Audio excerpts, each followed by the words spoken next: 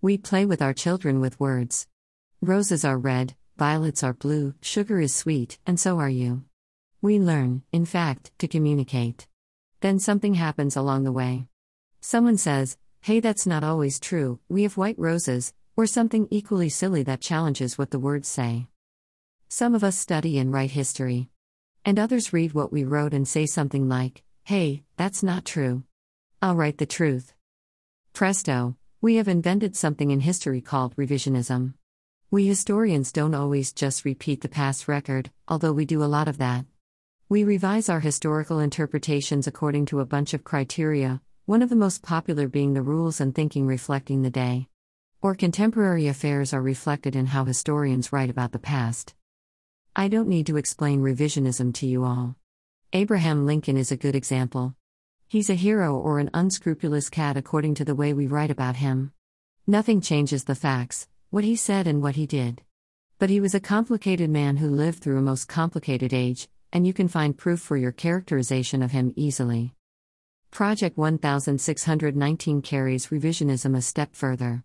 It characterized the British view of African slavery in the Revolutionary War period, for example, one way, when in fact, it was another way.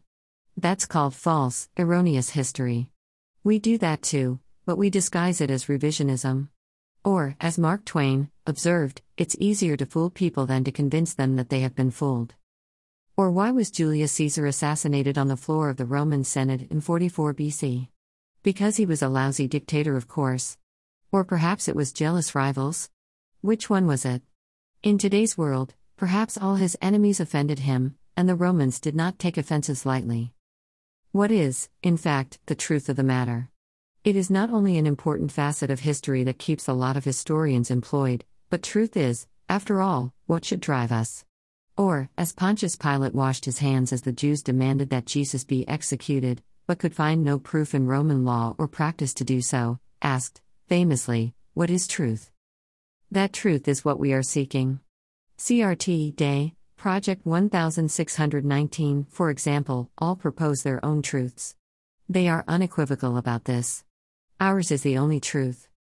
Others say, "Okay, have your truth, but do not stop us from challenging you, questioning how you arrived at your axioms, sobriquets, ideologies." That option is at the heart of the freedom of speech and expression, at the very core of classical education. A liberal education, which Sylvia Parker, secretary of a new group challenging CRT and Day across the state Alabamians for academic excellence and integrity, has so well articulated over the past few weeks, months, is based on the open search for the truth. What really drove us or somebody to do or say what they did or said? The liberty to search and define that truth is fundamental to our system of government and our way of life.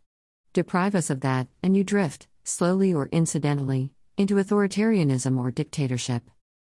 A good modern example of truth and lies is Black Lives Matter. Perhaps it is not yet a historical phenomenon by however we measure what is history and what is contemporary. But it has been exposed as a tax-evading, multi-million-dollar enterprise enriching a few of its leaders. BLM supporters claim it is helping the black man. It's not, but the leader's point of view can be summarized: don't contradict or confuse our truth with the facts. My students wouldn't have gotten far in one of my smaller classes or seminars with that kind of thinking. For example, when studying Fidel Castro's revolution in Cuba, 1959, one might be tempted to claim that it brought a lot of good to a lot of people. What is the truth? Was it a boon to an ignorant, suffering populace in Cuba? Or not? The revolution, in its early stages, did improve literacy and education on the island. But then it degenerated into a dictatorship of Castro and the Communist Party, and liberty and freedom were sacrificed to obedience to the dictates of the communist rulers, and over 1 million Cubans fled the island in the past half-century. Many opponents were executed by Fidel's brother Raúl. The Paradones of Cuba, Up Against the Wall, are a famous reflection of how Fidel dealt with the opposition, in spite of all his talk of democracy and liberty. Many young people across the country have been silenced by fear of criticism and the accusation of being racists, misogynists, white supremacists, etc. by twisting the truth to meet political goals. Don't let that happen. Restore free and open inquiry, especially in higher education, to where it belongs if we are to keep a way of education and government committed to freedom and liberty. Published in Substack, Monday, February 8, 2022.